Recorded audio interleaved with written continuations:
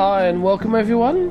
My name is Stephen Ridgway and this is a Talking VTE number 34 for Friday 29 June 2012.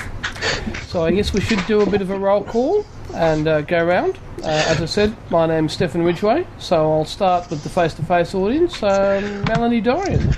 Hello everybody. Okay. To the online audience. Present. Yes, I'm in attendance too. That is, Michael Coughlin is present, sitting at the same table as Alex Hayes in Adelaide. In Adelaide. Sunny Adelaide. Yeah. And Jeff Levick here from sunny northwest of WA. Cool. And Lee dialing in from Darwin.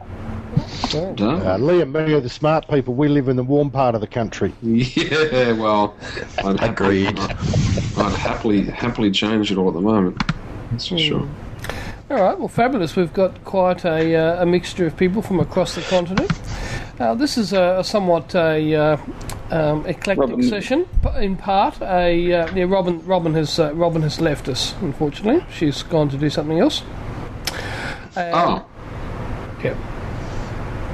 So yeah, an eclectic gathering, and in part an experiment with Google Hangouts for the podcast, and also obviously Alex, who's in Adelaide, for a bit of a get together with Michael. And what are you there for, Alex? Perhaps you might like to kick off with what you're there for. Okay, I'm here conducting and recording interviews with e-researchers, data ethicists, and a number of project teams who are part of the Australian National Data Service's $175 million projects that are on. And each university has a number of contacts, and they have a community day here to connect around those e-research projects. Excellent. So you're there with Michael, and were you doing a bit of a Taylor get together? Was that a revival of we Taylor? did last night. We had a great night last night, actually. Yeah, we went to a fantastic hotel, and then we caught up with Kerry J, Julian Redden from Moodle, and Stefan Schmidt, and Bruce Enting, and quite a number of other people I didn't know. Leo, who were they?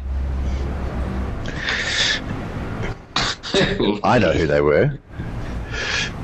They were Katrina Ward, ex-TAFE SA, who now works with Bright Cookie, and her friend Nikki. Leo's two children were there as well. They were indeed. Yeah, so we had a nice dinner at a Thai restaurant, and I sculled a full schooner in 12 seconds. I'm not kidding you. And I highly surprised myself. They said, we're going to the restaurant now. And I said, hang on, I've just bought this beer. And they said, skull, skull, skull. And I auto-responded, and for some reason we went out the door 12 seconds later. It was all like we were 20 again. Yeah, they all did. I felt like I was about 100 immediately. I felt awful all night from then on in. I thought you might. Note to self, no more sculling. No, ever. No, not at the age of 43. Alex, what sort of data are you collecting? Or is it top secret? No, there's an element. There's an element of data from the geospatial and military that doesn't see the light of any description, but most of it is around universities' e-research data, like the synchrotron, Geoscience Australia, multiple projects with CSIRO, and literally hundreds of data librarian citation work. But ANZ is the metadata convener, and we deal with all 37 universities. Mm-hmm. And we're part of the Nectar Grid, which is the supercomputer rollout. Mm-hmm. And it's predominantly big data.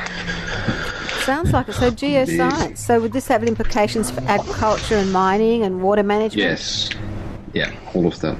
Yeah, all of fascinating. Those multi-sensor, remote sensing networks, Great Barrier Reef. But there's also a lot of geoscience and geospatial data amongst all of that. So live rendering and of tracking where crocodiles are swimming and those sorts of tagged environments. Plus a lot of things that we don't see, of course. Yeah. Where crocodiles swim is a tagged environment? Yeah, they've tagged multiple crocodiles and they're now monitoring where those crocodiles swim in patterns so that they can then predict where the others that aren't tagged are going to go to as well. Also things like, that's good for conservation, like loggerhead turtles and things like that, and green turtles that have moved down over the last 5 years. They've moved progressively towards the south, which has had implications for fishing. I should put them on cane toads. They probably already have. No doubt about where the cane toads are going. They're all coming to WA where it's warm. They're all going, exactly. Probably Lee knows about cane toads now. He probably would. But did you know this? This is a known fact. If you kill a cane toad, there is a white liquid that comes out of the back of the glands of the cane toad. And if you get a cigarette and a pin and you rub that liquid onto the cigarette and let it dry out and then smoke it, it is very hallucinogenic. So I can believe that. Yeah, man. Who signed that for a long time? Who did that first to find that out? Oh, I really wouldn't know, but you'd have to be pretty crazy to do it. Look at what's allowed to there. Is that one of the crocodile? Is that one of the tagged crocodiles, Lee? I believe it is. It looks like it needs to be tagged.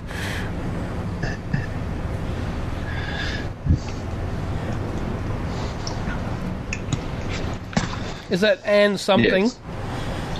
Yes. Yeah. But you're seeing in reverse, of course. So, Melanie, you must be a great sense of relief, having moved on from your role. Yes and no. I think on the whole it's a good thing. A sense of, lots of happy memories, lots of good times, good friends, and some really interesting work, and I've learned an enormous amount. I think it's really changed who I am and what I do and how I think, so that's been really interesting, and I certainly intend to continue with my interest in the area. Quite how I'll do that remains to be seen, but I think that on the other hand, it's easier to go because so many other people are going or gone, like Alison and Mel Worrell. A number of people have, and Robin, of course, ages ago. So, yeah, it's changed. It's not the same as it was, and so it's not hard. And the fact that they insisted on me living in Sydney was the killer for me. So it's become the unflexible framework. Very much so. Melanie, how has it changed you? Well, when I came in, I knew something, a small amount, really, about e-learning, but it's become... And I remember I used to sit here and staying with Robin and Steph, and I'd see them constantly, in the first thing in the morning, Steph would be out reading his blog posts, and Robin would be checking something or doing something on the laptop or the iPad or whatever. And I think, gee, these people just work all the time. And we talked about it, and they said, no, it's just part of our life now. And I think what's happened to me over the last 4 years, it's become part of my life too. Not perhaps to the same extent, because I'll still find there'll be times when I'll just quite happily flick everything off and just disconnect for a couple of days because I need to. But I think my interest in e-learning, what I have learned has been a huge advantage to understanding the way in which the world now transacts its commerce, its social communication, its politics, its passion, and I will be forever grateful for that, because I wouldn't have understood that as well had I not been in the framework, I don't think. Yeah, I felt the same fundamental shift, I think, after 5 years with the framework. It made a substantial change in my life too. I became a confirmed and utter nerd. I think that's a little bit different from what Melanie's saying. I realise that. Just interluding, but I'm Melanie. We've watched you grow, and we've watched your conversations change markedly too. So I remember that there were very different conversations. That 90% of your discussions originally were questions, but now we've actually been able to, hear some amazing stuff happening from the projects you've been involved with, and I think that's a great thing. So it's just another learning now, another move on, and a bit like Lee, who's moved on. What's he doing? Oh, that would be good to hear. Lee? Sorry, I was just at another screen looking for... Tag crocodiles. No. Just looking for a report from Queensland Department of Education and Training Project with iPads in their trial, but it was going to be a bit of a change of subject, I guess. But Darwin is it's nice, much nicer place than I thought it would be when we first came up to have a look on the outside. It's very, very rough looking on the outside. 6-foot-high cyclone fences everywhere. And very impoverished class of people left wandering around, and all that, and massive houses. Everyone's into their massive houses like there are everywhere else in Australia, I guess. But anyway, the weather really turned us over. The weather up here is just absolutely glorious at the moment. He hasn't been through the wet season yet. Well, I got the beginning of it, and that was horrific. Yeah, not the beginning, at the end. Yeah. Jeff knows all about it. Yes, I got caught in Darwin during a cyclone. Yeah, he did actually, and you were transmitting it at the time. So, Lee, what's your actual role there? It's the same sort of role of helping people use the internet for teaching online, I suppose. But the only difference this time is I've got a team of people to help me out with it. So it's making actually all the difference. We're on the same page. We're actually trying out Google Apps as a way to give us a medium between the two environments we're having to work with. We're working with the Department of Education and Training Network, Northern Territory that is, and Charles Darwin University Network. And as you guys no doubt can appreciate, both networks are not quite up to scratch. And so we're using Google Apps to establish our own domain, and maybe we get to set up our own servers and just do it a lot more DIY. And it's, I guess, doing the sort of things that I've always prated on about, using YouTube and Blogger and Wikipedia and all that sort of stuff. It was funny, I was thinking of you today because I was in an Apple presentation and they were pulling up a lot of statistics and reporting about universities that have sort of broken new ground, and they mentioned Otago several times, and they said Otago was one of the first to do certain things. So I thought that was nice. Thanks. Yeah. And it was too. I was speaking with Neil Robinson from University of Waikato, Lee. Oh, yeah. Who remembers you fondly, actually, from a conference that you attended. He said he walked away having met you for 4 or 5 minutes, he said, and what's happened to that young man? And I said, well, he's up in Darwin and got old. And so on. Grew a mullet. Yeah. Grew a mullet. He's wearing a blue singlet. Fit in. Yeah, he's going to get his little rat's tail with the elastic band, Stefan. Just no tats, please. No. No tats. And you've got something to announce, Lee. Oh yeah, Sunshine is pregnant with our second baby, 3 months in. But congratulations. Yeah. Yeah, it's great. It is great news, and Lee's going to get in Gothic script on both forearms, Eve and the new baby's name as well. Just like you, Alex. No, I haven't got the names, but I probably might need them when my memory fails me later on. I'll need to do it on my legs as well, and my toes. You got 4 kids, right? 4 limbs. That ABC show, what was it called? Drunk, Dumb and Racist? Yeah, so I did see that highlighted last night. I didn't watch it though. I turned it off. I thought I. Oh, you didn't watch it, Rob? No, I don't need this. Yeah. No. Yeah. True. So, Stefan, what's happening in your end of the land? Oh, look, I think the vet sector is going through about a 1 in 15 year pivot. Lots of very challenging space at the moment in the vet sector, and certainly in being in a large public sector component of the vet sector. I think probably even more challenging. I think what's happened in Victoria and what's going on in South Australia will be the sorts of challenges that we'll have to face here in New South Wales. So yeah, lots of challenges. What's going on there? Can you fill me in? I'm a bit out of the loop.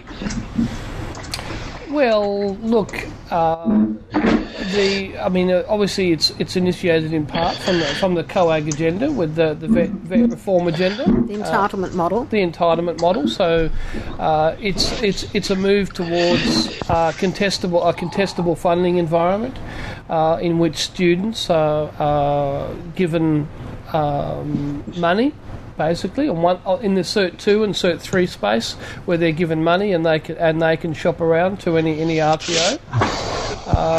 The old shopper docket. Across borders? Yeah. No. What's that? Well, actually, cross borders. No.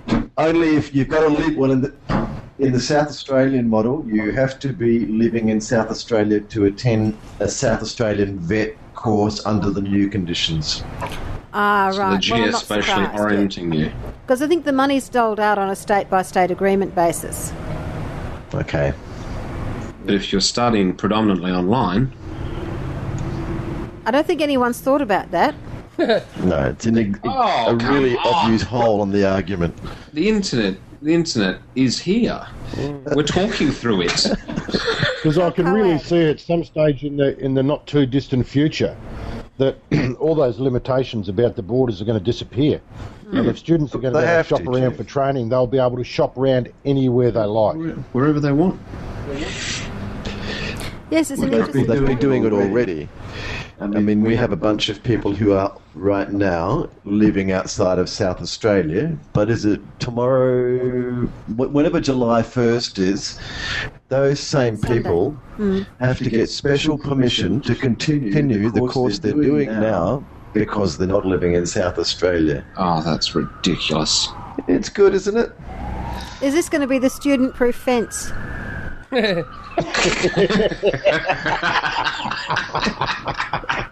don't know, but I That's a good one, Melanie. Quick, studentproofbank.com. We can mytholise that. That's a great one. That's where the internet stops. You could have a giant kangaroo mark the internet bounding over it. That's right. Then there'll be horror stories of That'll prevent Australian students getting the best education and training they're able to get. And there'll be stolen generation children following the student-proof fence home. There'll be all sorts of sequels and stories and terrible. But I like that analogy. I reckon we could write a book about that and print it on paper. It's the only way that I can read it. Have you got any Lulu productions happening? Sort of, I guess. No, I've been collecting up all the old essays and blog posts in the same process that the Lulu book thing went through. But, I suppose it is to produce another Lulu book, but then hopefully to get credit somewhere for a PhD for whatever that's worth these days. I really think a PhD by RPL. But I do like the way that you structured your website, your blog, because it is actually very impressively laid out. But that's only the old essays. I haven't gone through the blog to get what would be prime articles. It could be brought in as essays, padded out a bit more like that. Of course. But did you enroll? No, not yet. Not until I know I've got what it takes. How are you going to find that out? Oh, you guys will tell me. I've told you how to do it. It's the first thing is motivation. Second thing is what's the question, and the third thing is where's the schizoid supervisor that you're going to engage. Wait for Alex to finish, and then he could be your supervisor, Lee. Now there's a scary thought. There's your schizoid supervisor for sure. That's it. Not that I'm suggesting that by any stretch of the imagination it's schizoid. I'm the schizoid. But when I do watch Katina standing on a TED Talk stage talking about microchipping humans... That was a great video. Oh, God. No, it's not. Yeah, she's not an actor. I have to catch up. Yes, she is. You did a great job. That was even mentioned at the conference the last few days. It's the scariest video I think I've seen in a long period of time. Because the person that I know is the person that's actually doing it. It's one of the more engaging TED Talk videos I've seen. It's very... anyway, I'm just having... What, so she's not sincere? Yes, no, she's very sincere. She's very sincere. That's what makes it so engaging. It's definitely from the heart. She does the 5 hats scenario, and she assumes one as a kid in 20 years' time. Great job of it. And that's, great job of that. The eye plant. My eye plant, I don't need to pay for anything, or it tracks me, or giving the scenario of what that was like. Sorry, I'm explaining to Michael here, but you should just go and watch it. Well, they can hear us. But that was... Anyway, Jeff, what's happening your way? What are you up to these days? Me? Well... Lucky you're monitoring people. I'm happily working away up in the northwest. I'm doing... what do we call it? Safety compliance, which is quite an interesting thing to do in the mining sector. Yeah. What a contradiction in terms. God almighty, some of these companies that talk up safety to such a huge degree and then do all sorts of things within the workplace that just throw it out the window because it costs too much money or it slows down production. Yes.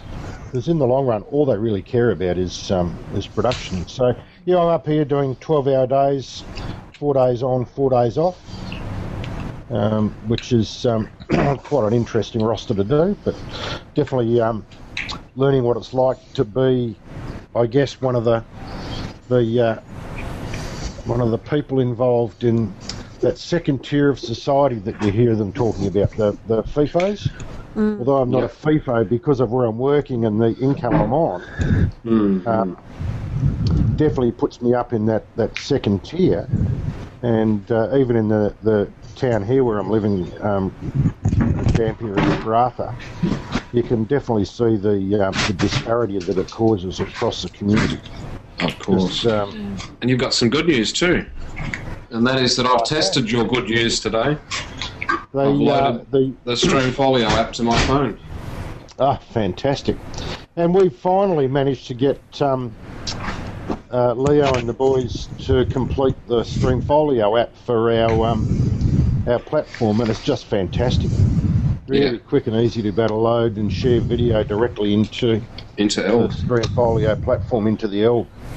And just works so well. And with the video that you can take with a HD or the iPhone on HD, the video is just amazing. It's just beautiful. And it's so quick and easy. So it sort of ties Streamfolio now definitely into mobile devices and mobile education, which was the area that we always really wanted to be able to head into, knowing that that's ultimately going to be one of the premier platforms that's going to be used for both distance and I guess mainstream education in the not too distant future. And we've got some new camera glasses. Some new camera glasses. that are just as good, true HD camera glasses with a wide-angle lens and completely redesigned.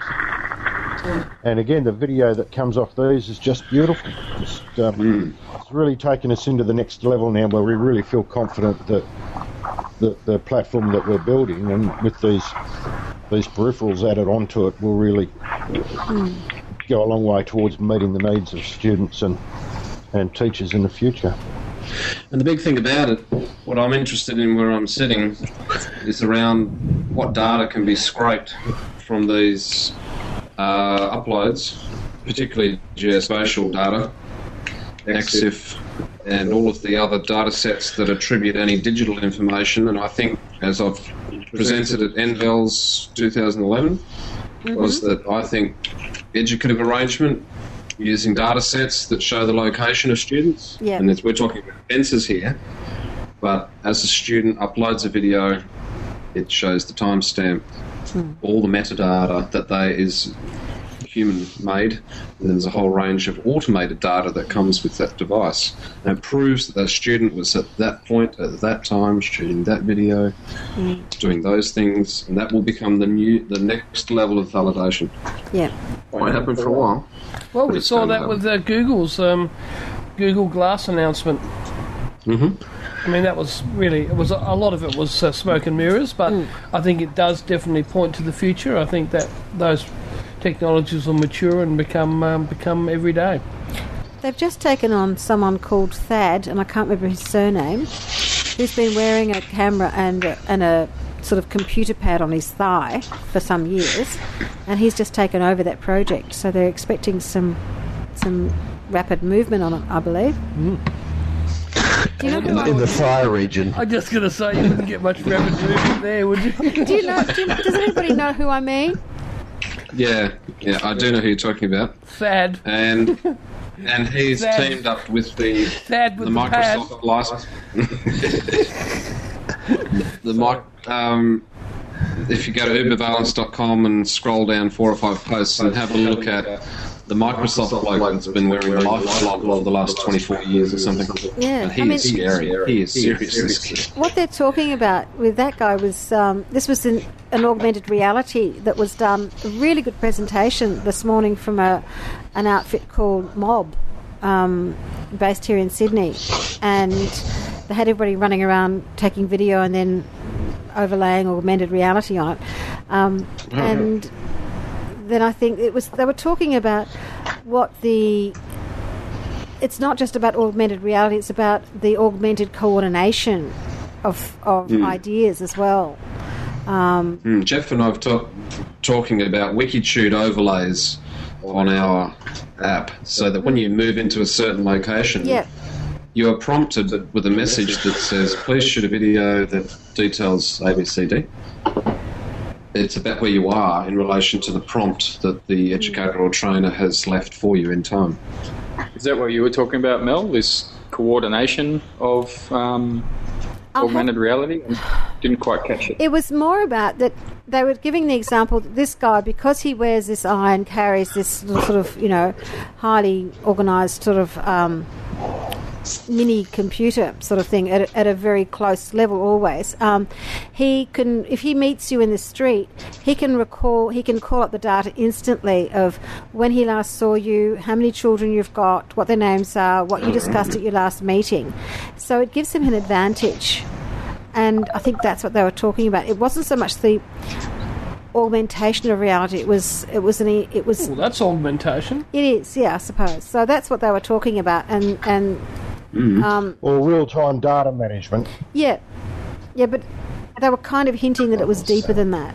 And I'm not. And was it based on facial recognition that they were drawing? Yes, because he's wearing an eye camera on one lens, on one side.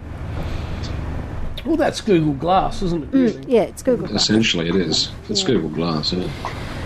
Well, that means that the convergence of Steve Mann's theories, essentially Steve Mann's stuff's all come alive, and that article that he wrote recently in I can't recall the article. I've got a blog somewhere. Speaks that he basically has given up on the whole thing because it's all become real. He said, I was prototyping, and the reality is that within a very short period of time, this will be all commercial. And everyone will be wearing these devices everywhere, and it will become faddish, and it will also become part of a standard livable reality. It will no longer be just a So are we outsourcing our memories? Well, if you look at the Nectar cloud and you look at, the Google computer that recognises cats and so on, yeah, we are. Well, we already do that anyway with YouTube and any other media management system on the web, because really that's all that is about, is outsourcing memories or making memories accessible to everyone else.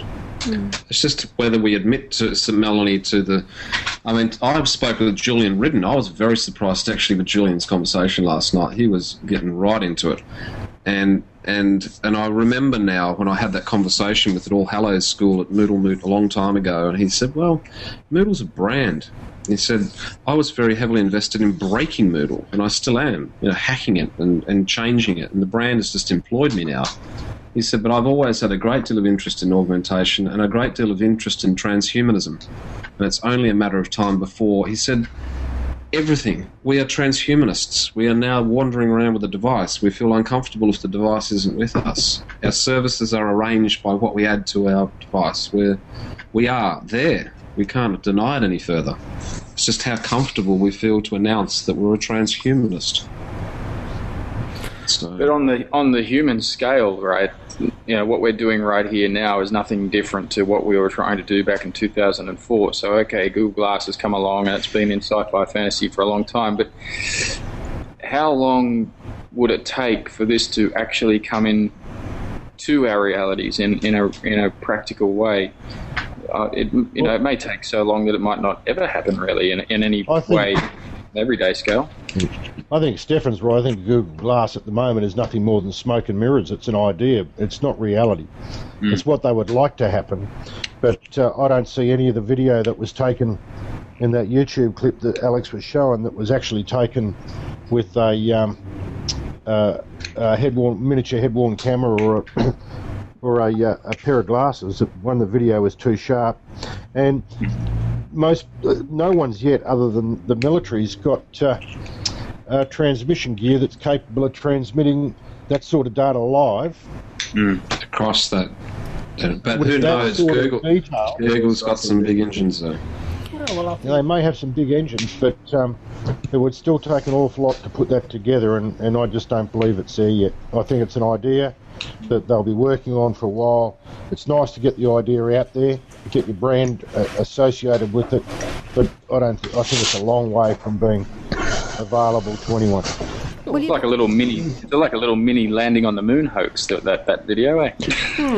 It comes back to use and purpose, doesn't it? I mean, we've all found 1,001 uses for iPhones and iPads and those things because they actually extend our communication and enhance it and make it easy and simple. But there'd have to be a real value in that sort of technology, and unless you're a fighter pilot or perhaps maybe in a car, there's a safety aspect, but I really can't see what else it could do. Well, see, fighter pilots are obsolete pretty much. I think that the American military the next planes they build, they won't have pilots in them. So that already done, Stefan. Yeah. It's all XR-48. They've gone way beyond those observation drones. I'll tell you what, the 44 people that were in my presentation the other day, as soon as I flicked that slide on, everyone went pretty quiet. All ice, no man, 44,000 pounds of payload. Yeah, but it's very scary. It's very, very disturbing. They're basically executing people around the planet. Well, but they've been doing that anyway. We hear arguments coming through from some of the Islamic countries where those drones and stuff are working, and that's exactly what they bitch about, is that they just come in and kill people. It's still people flying them. They're not robotic drones. They don't get programmed up and sent out to do a job. Sure, they stuff up and shoot the wrong people, but there's still people sitting in a cockpit flying those planes exactly the same as there is with a normal plane. The only difference to the Yanks is that they can send those planes out without a pilot in them, and they can afford to lose the plane. They don't care about the plane. In the long run, all they care about is the safety of their pilots. And if they don't get killed doing the job, and that's the whole idea of the development of these things, was to remove the danger to the crews in these aircraft. I see where you're coming from, Jeff, and I agree with you. I mean, what's interesting is that you've got people who now they have a day job, and they go to a container in a desert somewhere, they fly these missions, they kill people, they go home to their partners, they watch television, they see their children, and then the next morning they go out and kill more people. I think that is a very different type of warfare, really. I think it's quite new, that sort of thing. Maybe not. Not really. Not really. I mean, well, it's a mediated experience again. Pilots jumped into 52 bombers and flew halfway around the world and dropped a load of bombs and killed a heap of people and flew home and then drove home from the base back to their family. Sure. And spent a couple of days and then went out and did the same thing again. It's just taking the technology to the next level to enable... I guess it to happen more efficiently. I mean, logically, Jeff, you're right, but I think there's still an emotional connection between it's your finger on the button in the plane. Yep. And you can see that explosion beneath you. You can see what's underneath. You can see maybe even schools and hospitals, but no, you have to press the button or something. So we saw that with the WikiLeaks video of the helicopter, a gunship that basically shot all those journalists. That's true. And all those children in that bus. And that's what those people see every day when they go to work. They go to work and they murder people. But that wasn't a drone. That was piloted. No, and I think Jeff's right. At the end of the day, there is a human at the end of the trigger button. I think we need to go back a couple of centuries and stand on the top of the hill and order the 1,000 soldiers down the hill to engage and chop the village up and then order them back. It's pretty much the same thing. No. What has got to happen is men have got to stop participating in the panoply of violence. And because women. It is, and women. But, I think at the moment, largely, it's probably old men who are and droids. sending predominantly young men into war. But you're right, increasingly women are sucked into this vortex. But people have to say no to this. We're not going to participate in this. Just plug it into there. Yeah, you're right, Stefan. And ultimately, in the long run, it does come down to politics, doesn't it? Well, politics and commitment. Well, if you work for a military in a first world country, you're a paid killer. I mean, that's just my view. Mind you, this brings us around to something that was mentioned yesterday. Just to bring it back to education a bit. What's going on there? Sorry, Melanie. That's all right. What are you guys doing down there in Adelaide? The Adelaide connection's gone feral. Just plugging into the power board. That's all. Alex is running out of power. I see. It's a grid issue. So now where Alex was sitting, you see you people need to be more professional. That's what you need to be. You need to be more professional down there in the Adelaide with your audio. I was just looking at Panoply. You should see the setup here. It's Tech Central.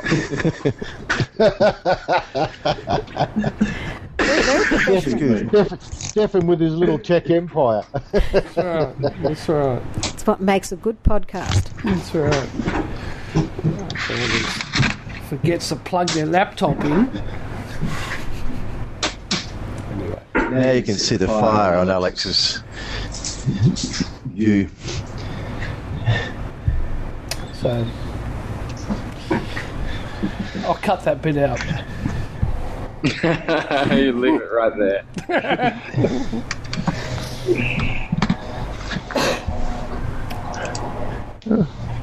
I don't mind being accused of being unprofessional.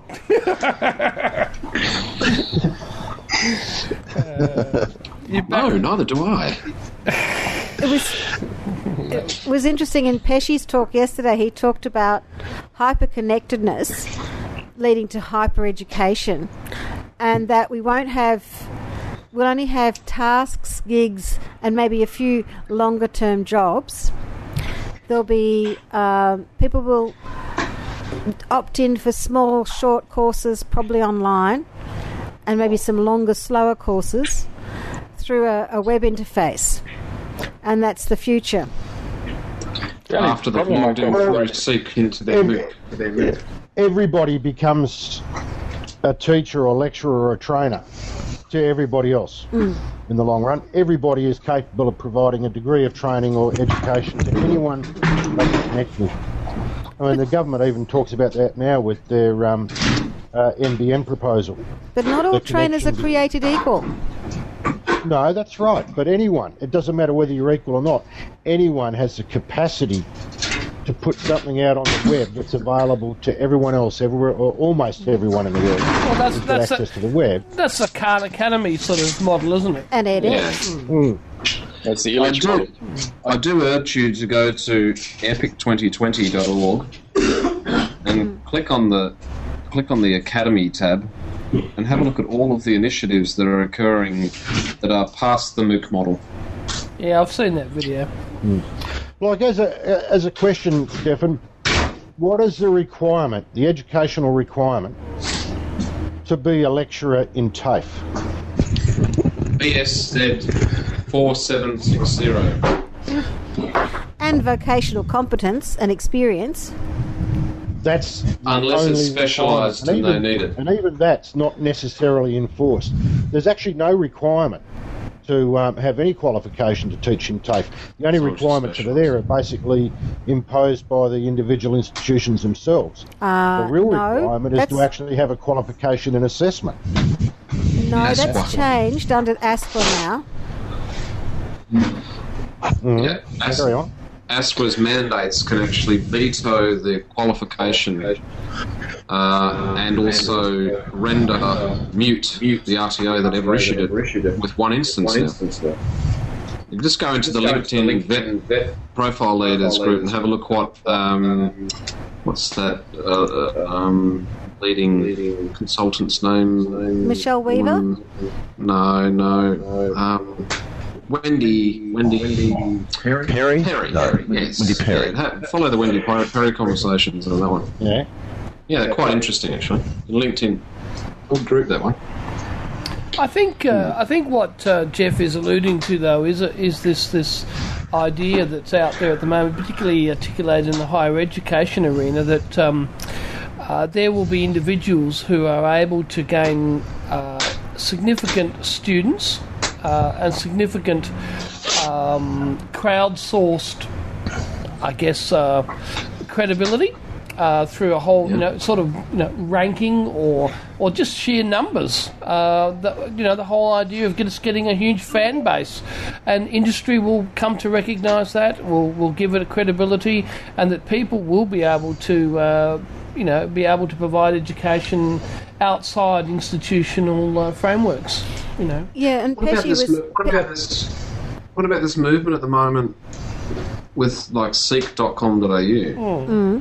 They're cutting out the middleman. They're cutting out the role of the vocational training element. Yeah. They're essentially becoming the trainer and passing that individual through directly to the point of employment, rather than it's sort of almost ignoring a qual.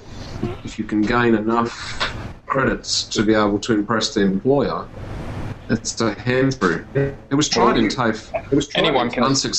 Unsuccessfully. Theoretically, anyone can set up training and offer it through SEEK, and then it's just exactly what Stefan was saying, and then SEEK becomes the long heralded broker between trainer, trainee, and employment. I mean, will the role of educational institutions become more about assessment and credentialing rather than providing training? And what will the impact? I mean, I think back to some of the educational experiences I had at uni, and I could have done a lot of it in an online situation had that been there, but it was things like some of the personal feedback and the chats and the conversations that you have with tutors after class that are the things that actually stick in my memory. I think this whole idea of online is not the issue here, although of course it is at one level, but the issue is that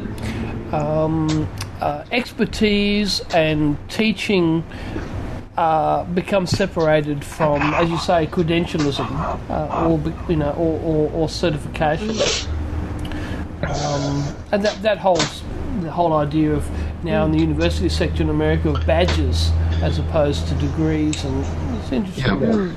Yeah, so you'll be able to get your knowledge from anywhere, and then just front up to have it assessed. Yeah, have it accredited. Yes, that's dead right. Well, I think the only and one of the big drivers for this is that that industry in their skills requirement, and particularly within specialties, have gone way past the ability of a lot of educational institutions to provide training in that. I mean, there are so many skill sectors out there now that just don't exist within any training institution. So you said the training packages are basically not keeping abreast. They're not keeping abreast of the development within industry. No, because change is just as rapid there as anywhere else. Generally speaking, and in some cases more rapid. Yeah, absolutely. So it's kind of logical that would be the case then.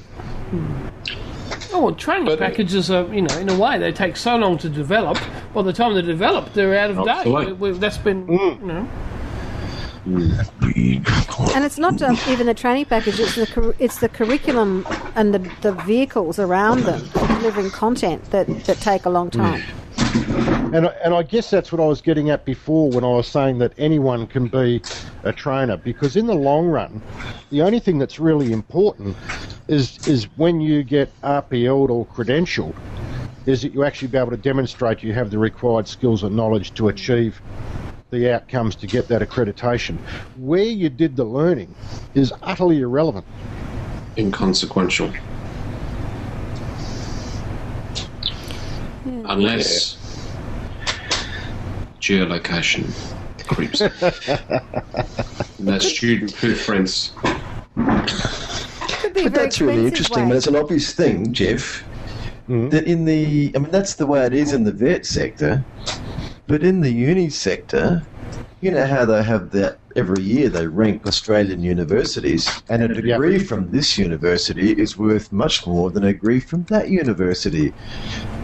And that's kind of accepted as normal and even kind of natural and a good thing, encourages competition, whereas in vet, it's everybody's the same.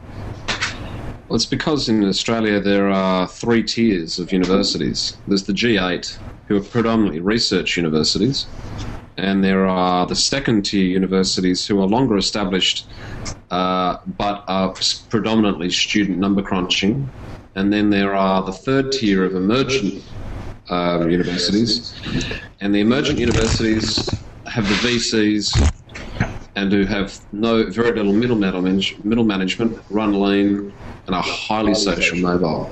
They're the ones that are going to jump frog the second tier. So where does social fit into the firewalls that are being punched in? What does that mean for accreditations? Well, it's the nimble ones that are able to offer the assessments, and Like, the nimble one is, for example, CDU, and it's so far the only university that offers RPL for PhD thing in it for a real case scenario. And the rest offer PhD by publication, but you have to enroll, start, and then you have to produce all your publications in the period in which you've enrolled. But CDU accepts anything that you've done prior to enrollment. Mm-hmm. So that's an example of RPL, for which a PhD is nothing more than a qualification to be an academic. It's an employment qualification like anything else offered in the vet sector nowadays. A career that's almost obsolete. Yes, exactly. Yeah, Michael, we were talking before about that cross-border issue, and you were talking about TAFE SA and to actually undertake training in TAFE SA, you have to be resident in the state. I assume that's only for public institutions. It's the business rules of the new Skills for All regime. So even private RTOs have to adhere to that. If they want to be registered as a Skills for All provider and therefore have access to all the new funding, yeah. Wow. So a full fee-paying student will be able to not obviously move across borders, but one relying on government subsidies for their training or their degree won't be able to. So much for a free market economy. With social Darwinism dressed up anyway. Yeah, that's so, Melanie, whereabouts are you heading to? You said you were going north. Yep. Are you going as far as Darwin or further? No, just as far as Dunoon, just out of Lismore. And I'm going to take some leave, maybe do some travelling later in the year. Friends have invited us to go stay with them in France, and my son's in Boston and he wants us to come and visit. So I'm thinking about taking a leaf out of Mike Coughlin's book and seeing if I can do some interviews with some thought leaders, if I can get entree. Larry Johnson said he might be able to help get us some contacts at Harvard and MIT to do some interviews. So that would be exciting if that comes off. Do it. Sorry? Do it. Do it? Yeah, I'd love to. It's not an if, just make it definite. Yeah, so I've got a job to go back to, but it's not one I want to do. But I think what I'll do now is maybe go back, after we've had the trip, go back part-time to that job and see what I can pick up and in the e-learning space. So no consultancy with a capital K? Oh, yeah, well, that would be consultancy with a capital K, and if there's anything around and on offer, I'll take it up between now and then, if I can. Especially if it's virtual, through Google Hangouts. Can I just check with other people? You could be the quality with the capital K consultant. Can I check with other people in the room? Is anyone else's computer fan really cranking? Like, is this Hangout really making your computer work overtime? No, it's pushing Michael's to. Yeah, but I got a tiny little EPC. Almost an OLPC. I guess what, Lee? Yeah. Middleman was saying that he did a project in Fiji with OLPCs. And guess what happened to them all? They all twisted and buckled and experienced the same thing you did. Yeah, well, my voice is in the record for calling that, I guess, for whatever that's worth. But they got young Aboriginal kids in Queensland getting badges, I guess, equivalent to badges for being mechanics on the XOs, the OLPCs now. Really? Yeah. So they'll know how to fix and replace parts on a computer that no one else knows anything about. Well, better than Apple. There's only one place you can get them repaired, in the tip. Hey, on the subject that you guys were talking about, where everybody gets their learning done and stuff, on basically the network learning model, which was well described in the 70s. I don't know why we're not referring back to it more. It's just faster now. The thing, I just sort of like reflecting on us, we've been hanging out more or less since 2003, trying out these things and supporting each other's learning in various ways through this space. But what about, like, Stefan, you looked at solar panels recently. I looked at biomass heat transfer and stuff, and it just, for me, it wasn't the same experience, right? It wasn't the same finding new energy. It was basically finding the record and the footprint of other people who had gone before, but I wasn't able to get in and have a face-to-face, like this, face-to-face conversation with people who shared the newness of it all. It was all kind of, people knew everything about it, right? And so in a way it was a lot more, I don't know if it was less learning, but it was more stale and doesn't hold your attention compared to what we've got with us, and it's always new and we're always trying things out. So basically I'm wondering about that idea of us learning from everyone else in the network, but what about when you can't break the ring? I think they call it the ring, when you can't find the active circle who is talking and dealing with these things, and you can't find a way in on the whole thing. And this is one of the criticisms about MOOCs, is it's a clique that you can't get in on, and so you can't feel that in it together learning experience, like what it's going to be the in face-to-face classrooms and all that sort of stuff. That's quite a loss. Value the space. It's an interesting point, Lee. Well, speaking of thought leaders, if you create more, if you mass and you create MOOCs, those thought leaders get lost in the milling mass. Oh, do they? I think they've got celebrity status. I tried to post about that last year with, cultism is going on. It's really in the MOOCs. There's the MOOC, and there's the person who runs the MOOC, and that's all we know about it. I don't see the long tail being drawn out of these MOOCs. Do you think you end up with MOOC think? Yeah, I think, and cults. I mean, that's the risk with MOOC groupies. Yeah, I think that. Sorry, Stephen. No. I think that is the risk of where everything's opened up and the institutions disappear, and it's all about crowdsourcing the best training. Then you do run the risk there might be charismatic trainers that, celebrity type phenomena emerging. The Anthony Robbins of training. That's nothing new on the American model, like the cult of MIT, the cult of Harvard, the cult of so-and-so, and universities of Australia are trying to do the same thing. Absolutely, yeah. No, I agree. But I guess... So, Lee, what's your point there about how we've been hanging out together for all these years, and I'd say have learned a great deal from each other? Are you finding in other spheres that you don't have that same spirit of sharing and... Yeah, I guess that's it, spirit of sharing. The spirit of sharing's there because there are people who are recording what they're doing and posting it. So like Jeff said, is you guys know, you search for anything about how to fix your fridge, for example, and so there's 300 videos on YouTube, take your pick. Thanks very much for the generosity. But it's actually, Lee, we did that quite recently and it worked. But we fixed the fridge here. And I found how to put it back together. Just carry on. Sorry, it was rather pointy. That's all. We took photos. We documented the process. Yeah, well, Stefan did. Well, Stefan's yet to move his server to the cloud. It's still sitting there whining away in the background. Carry on that point. Meanwhile, Lee Blackhall. No, Lee, you just struck a point with us with fridges. That's all.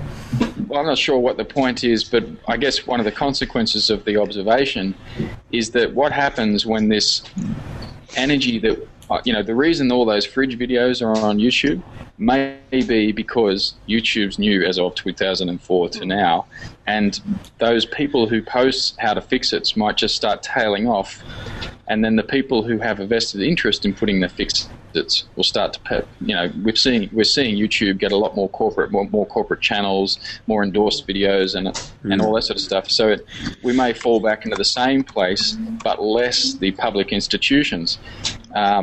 Unless we can, I suppose, encourage the public institutions into this space, but it's almost too late because we lost the public institutions long ago. We just kid ourselves to think they still exist. Yeah. But So I'm just trying to think of the consequences of that, trying to observe the reality of it all, I suppose. What I don't know. I'd like to think that is if it became too corporate, we'd end up with WeTube, a new version.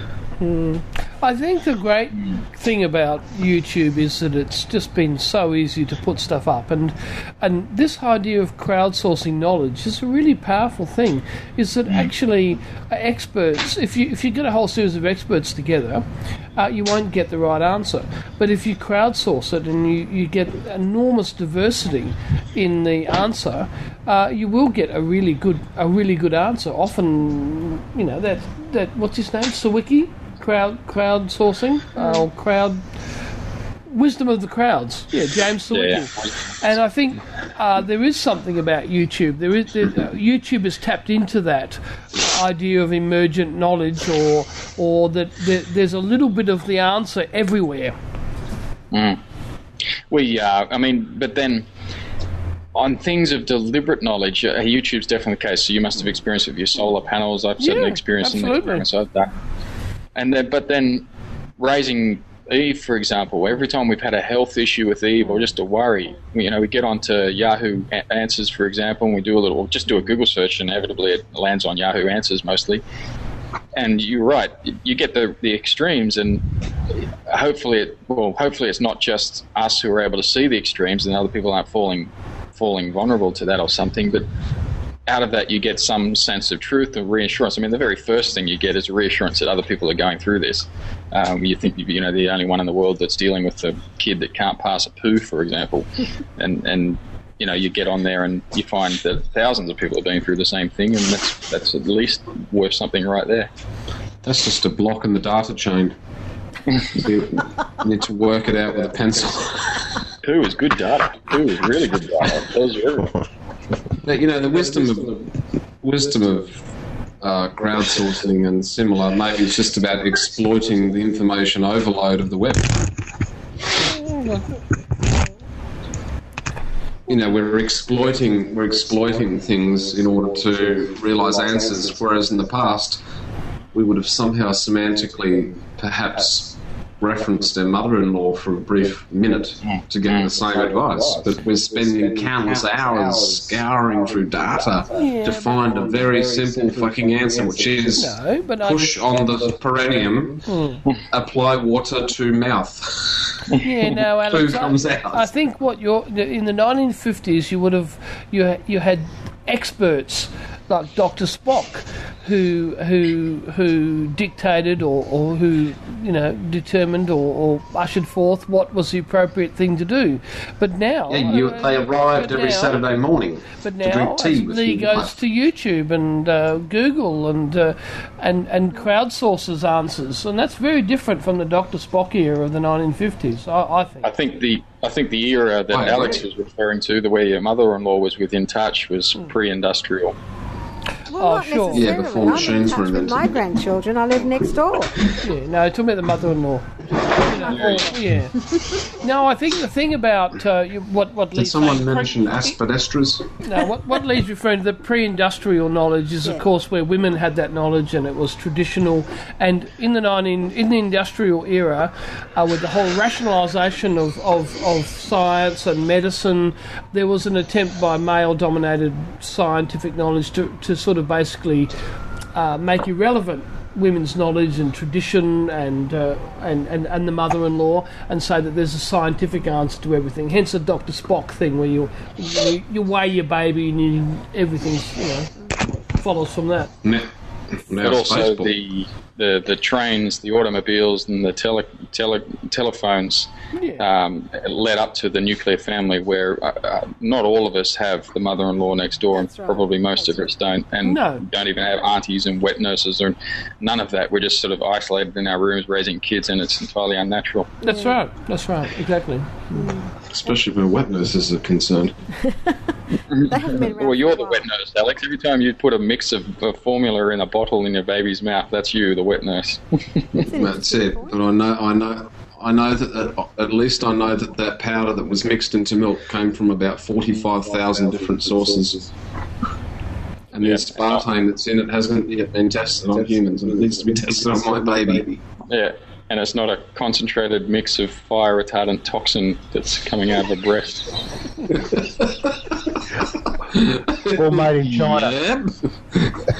So your point about looking for information, like medical things online. I mean, it has been an enormous resource, but I agree too with what Alex was saying, that sometimes there is so much information, it becomes overwhelming. And how do you decide? I think this is where people find, as they had trusted friends, they have trusted sources now. The trusted machines. Well, so yeah, that maybe highlights the point about us are in some ways a trusted source with each other. So we know that if we want to find out something about audio recordings, we'd contact Stefan. If we want to find out about South Australian TAFE Institute structures, we talk to Michael, amongst other things, and etc. So we've got our trusted sources on what we're learning here. But that's the difficulty thing, isn't it, to find the trusted source? I think I can manage the overwhelming sources of information, but actually I find very difficult finding the trusted sources that you can ask by voice. Yeah, I agree with you, and that is an issue of digital literacy, and it's a challenging thing to do. Enter Howard Rheingold. Enter Howard Rheingold, indeed. He's got a whole book on it. We should have a whole session on that. Yeah, well, he does. Yeah, well, it's one of his core literacies, curation or. It was interesting, one of the iPad... Bit of an old fuddy-duddy, but he's... talked about teachers as curators. So Joyce's PhD is rising in currency every day. Yeah. Well, so what does Howard say in NetSmart about how to break the ring, how to find the active community and get into it? Steph, I've only just read sort of 50 pages. Have you got more? Can you answer Lee's question? Look, I'm still at chapter 1 too. I perverse to admit, but I've been circling around Howard's ideas around this for a bit. Yeah, okay. How does one? Yeah, that's a very good question. Actually, I think it's what would Howard's answer be there? Trying to sort of channel Howard. I think it's about yeah. Well, it's about trying to think. Well, let's break the Howard ring. How do we go about breaking the Howard ring? Do we just ring him up? No, it's not going to work. We could. Can I send him an email? That would probably work. Yeah. He responds to emails. Yeah, he's been around a long time. Hashtag Howard. Yeah, I think what he's trying to do is that he understands the importance of being connected. More than anyone, he understands that value, but he also understands the enormous dangers of being just overwhelmed or just being bombarded or allowing your attention to be he says, in the early part of his book, he says, if you allow yourself to be distracted by the flow of information, then you can be, this is dangerous. Or not dangerous, but it's problematic. And he says that, you can only have so many ideas in your focus at a certain time, and if you allow, every time you shift your focus to something, you lose 15 minutes. It takes 15 minutes for the human mind to just basically reorientate itself and get back on track. And one of the things about hyper connectivity is that it's constantly inviting you and seducing you to shift focus, and this is problematic, but it is also enormously powerful. I mean, unlike, say, Nicholas Carr, who wants to say that this is the evil of modern society and is it our downfall, Howard says there's an enormous power in this, but you have to understand that it can also be problematic, and you have to understand how to harness it, hone it, and benefit from it, but not. Well, I mean, a silly analogy would be like the telephone was a great invention for connecting with people and getting help when you needed it, but if you didn't want it to interrupt your family time, you took it off the hook at dinner time. Yeah. Well, that'd be a good analogy. My parents did that too. It's like, I suppose this might be a time to talk about that Queensland Department of Education Training's report on iPads and all other reports I've read like it. It's the problem, I think, maybe is too easy to point out, is that we have these public servants who work really hard to get a project going. They do the project, and no one sees a problem in that person writing the report. And so it's a sort of a foregone conclusion. The report will be all about success, because very rarely do I write a report that highlights or goes deep in any of those difficult, displacing areas. And so those extremes like Carr was saying it's the evil, that's the counterbalance, because everywhere we've looked in the last 4 years, and we've been party to it, is just the wonders and the promise and all of that stuff about the technology. And the likes of what's his name, Andrew Keane, come along and do the extreme in the opposite direction, and we sort of, that's only one voice in a sea of 20.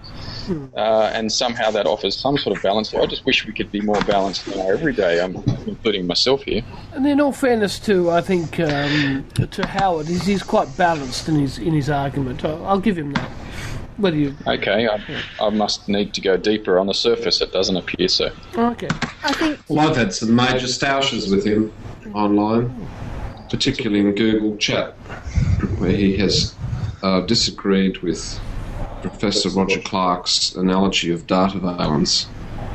He said that it's absolute bullshit, and there is nothing monitoring us more than we want to beat up, and that we're living on perceived realities that are not actualized, and therefore we should be more circumspect. We should be more circumspect of ourselves than we should be of listening to this beat up. Now, we're humans after all. I think that's what he was arguing within his comments. He said, come on, we're humans. We're super intelligent. And as you put, and I heard that actually the other day, a lawyer at a social media higher ed conference said, for goodness sake, there's 40 massive computers in this room, and they're far more intelligent than any of these so-called apps that we're adding to our very basic devices. So what if we're carrying it around? So maybe there's an actual and perceived thing here we've got to think about. I think that's what I take away from Howard's stuff, especially when you point back to his Smart Mobs books. I don't know if you've ever read Smart Books by Howard Rheingold. And it fits with the notion of he's about taking responsibility, right? So whatever you're doing with technology, know what it is you're doing and know what it is that's taking you away from your goal. So just be mindful. I mean, it's an old phrase, yes. It's an old concept, but be mindful, particularly on the internet. Otherwise, you'll end up down this lane where you're drifting away and achieving nothing. Yep. Mindfulness. That's right. That's one of his key things. Mindfulness. Yeah. It's amazing how quickly 2 or 3 hours can slip away. He actually makes a little list when he sits down each morning, and the list is what he wants to achieve that day, and periodically through the day he looks at that list and just cross-checks what he's been doing, say, for the last half hour, and did it add to or get him closer to his goals. And if it hasn't, he reevaluates his goals, or he stops what he's doing. Well, he's one of these task-driven people in that description, and I'm not one of those people. I've got sort of general ideas, and I spend however long it takes to get a lead, and that. But I suppose in that mindfulness, I'm trying to do it in retrospect. Again, that biomass one is the only one I've really been mindful in retrospect of, is going back and looking at step by step the things I was doing, and some of them I think are unusual, like starting a Wikipedia article to try and crowdsource other people's efforts to find references to information that appears rare on the internet and things like that, but then walking into a plumber's shop because I'm empowered with certain lingo and know-how thanks to YouTube, and suddenly the experience in the plumber's shop is a lot better than if I was just to be an amateur and not even knowing the basic. But then compare that to the universities and the polytechs that I walked in on, and you can't get in on that circle at all unless you're an enrolled student. They'll look at your watch, they'll look at their watch, they say, who are you? They don't want to, it's just a remarkable extreme of the thing I'm talking about on the internet. So the universities and tapes and stuff are a complete lost cause. Well, they're often elitist as well, Lee. Yeah. they think it's necessary to be that. I don't know, they don't have any awareness of the efficiency gains. Well, of course, in that epic video that you referred to, that's the end game, is that if it is all campuses and this become elitist institutions satisfying the needs of the ultra uber wealthy for just, the campus experience. Whitlam would cry. Yeah, that's right. Yeah, Thomas Holt would emerge from the sea. Oh, we can only hope. Be interested to know what he has to say. Well, he was wearing a blogging tool on his hip. He might end up in refugee detention. Yeah, where are your papers? Oh, yeah, there you go. That's right. They're a little out of date. They'll probably send him to Christmas Island or Nauru or something, Poor old Harold Holt stuck in a offshore processing camp. I love it. I'm still with the student through friends. Well, look, we've been 1 hour 28. Perhaps we should call it a night. Yeah, well, Michael's just pulled open another bottle of wine out of the fridge. Oh, look, that's fine. So I know where we're heading. Oh, that's fine. That's fine. Lee. Yes. I'm going to honour you tonight with my creativity. I haven't done it in a long period of time, but I'd like you to visit the Flickr feed in about half an hour's time. You've been taking screen grabs, haven't you? Yeah, I've been taking screen grabs of you, and I'm going to monotone them and create a series called Ode to Lee. Oh, we wish you were here, or we wish you were there. No, you mean you wish you were where we are. Yeah, exactly. Fucking cold here. We're about to go to the football tomorrow, so yeah. Yeah, mate. Yeah. I wish I was in a little town called Harrietville around about now, which is about a 40-minute drive down from Mount Hotham. About to get a beautiful dump of snow. Yeah. It is. Lee, So, Lee, I know you like the cold.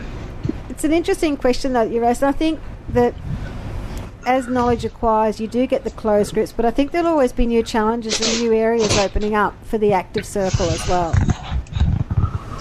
Well, I remember in Blog Talk Down Under in 2005, that's the one that Anne Bartlett put on in Sydney at Rushcutters Bay. It's archived on the net somewhere, but there was a woman from South Australia, an American academic working at the university there, whose name I forget, but she talked about this thing, and this is 2005, breaking the ring, and people need to be writing and coming up with techniques on how to do that. So it's one thing to have just this kind of flat, overwhelming pile of information, but then to be able to find an access point into active information, so information that's in process of being developed, so that you can have an active role in it.